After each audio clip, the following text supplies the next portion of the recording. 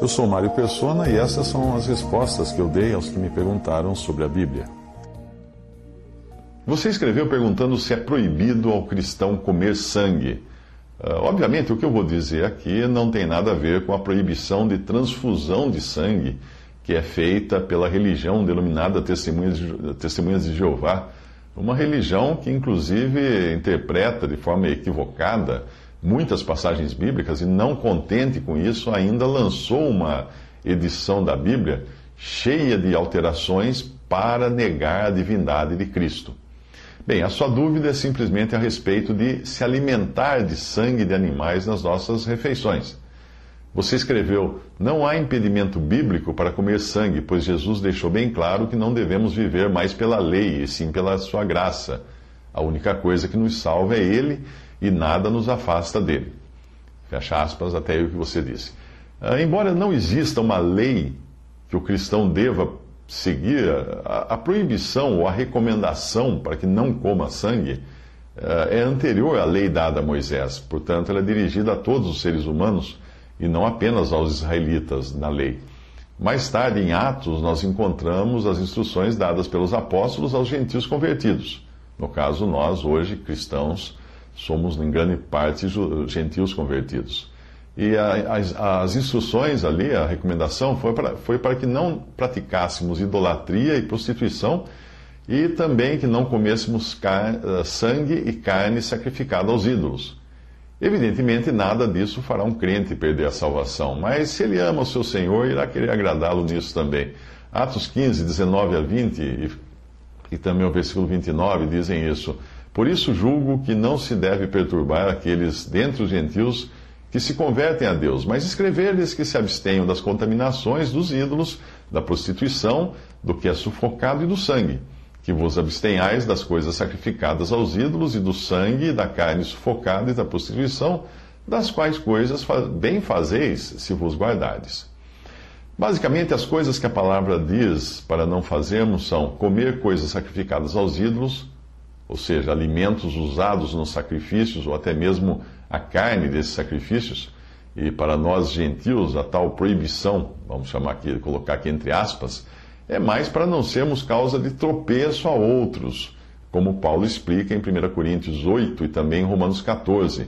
Em 1 Coríntios 8, de 4 a 13, ele diz: quanto, pois, ao comer das coisas sacrificadas aos ídolos, sabemos que o ídolo nada é no mundo e que não há outro Deus, senão um só. Entretanto, nem em todos há esse conhecimento, pois alguns há que acostumados até agora com o ídolo, comem como de coisas sacrificadas a um ídolo, e a sua consciência sendo fraca, contamina-se. Não é, porém, a comida que nos há de recomendar a Deus, pois nós não somos piores se não comermos, nem melhores se comermos. Mas vede que essa liberdade vossa não venha a ser motivo de tropeço para os fracos. Porque se alguém te vir a ti, que tem ciência, que tem conhecimento, reclinado à mesa em templo de ídolos, não será induzido, sendo a sua consciência fraca, a comer das coisas sacrificadas aos ídolos? Pela tua ciência ou pelo teu conhecimento, pois, perece aquele que é fraco, teu irmão, por quem Cristo morreu. Ora, pecando assim contra os irmãos e ferindo-lhes a consciência, quando pecais, sendo fraca, pecais então contra Cristo. Pelo que se a comida fizer tropeçar meu irmão, nunca mais comerei carne para não servir de tropeço ao meu irmão. Prostituição ou impureza sexual, que é outra coisa que ele menciona em Atos. Este problema, que era generalizado entre os gentios daquela época, volta a ter a mesma dimensão hoje, num mundo cada vez menos interessado em valores cristãos. Quem estuda os costumes do Império Romano descobre que algumas coisas eram bem aceitas na sociedade da época, como o sexo fora do casamento, adultério, prostituição, pornografia. Inclusive, essa pornografia fazia parte da decoração das paredes das casas de famílias ricas. Homossexualismo também era aceito, pedofilia era aceito no Império Romano e até se permitia que os homens casados tivessem meninos escravos para abusar deles.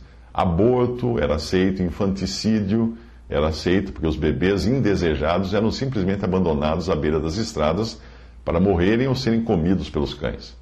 Lembre-se de que a sociedade que aceitava essas coisas não era um grupo de bárbaros, mas era o império mais desenvolvido que existiu até então, e que nos legou coisas como o direito romano, a privada com água encanada e descarga. Esta última só foi redescoberta há uns 200 ou 300 anos.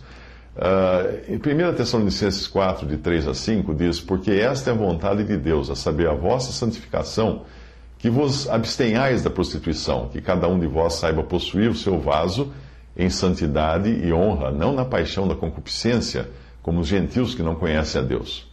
E Efésios 4, 17 a 20 diz: Portanto digo isto, e testifico no Senhor, para que não mais andeis como andam os gentios, na verdade da sua mente, né? Entenebrecidos no entendimento, separados da vida de Deus pela ignorância que há neles, pela dureza do seu coração, os quais, tendo se tornado insensíveis, entregaram-se à lascívia para cometerem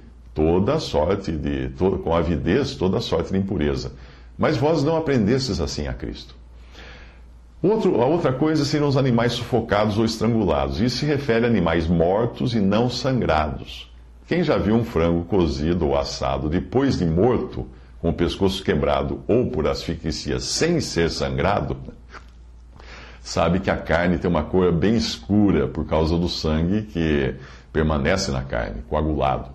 Essa proibição é anterior à lei dada por Moisés, pois ela aparece em Gênesis 9, 4, para o mundo pós-dilúvio.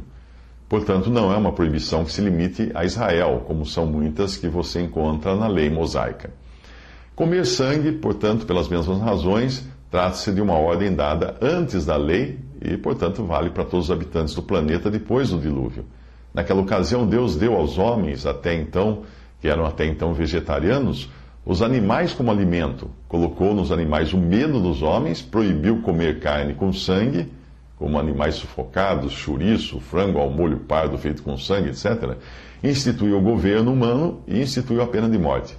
Estas coisas nunca foram revogadas por Deus, embora os homens tenham feito algumas delas de modo contrário ao que ele ordenou. Gênesis 9, 2 a 6 diz: Terão medo e pavor de vós todo animal da terra, toda ave do céu, todo que se move sobre a terra, e todos os peixes do mar. Nas vossas mãos são entregues. Tudo quanto se move e vive nos servirá de mantimento, bem como vos servirá de mantimento, bem como a erva verde. Tudo vos tenho dado. A carne, porém, com sua vida, isto é, com seu sangue, não comereis. Certamente requererei o vosso sangue, o sangue das vossas vidas. De todo animal requererei, como também do homem, sim, da mão do irmão de cada um requererei a vida do homem.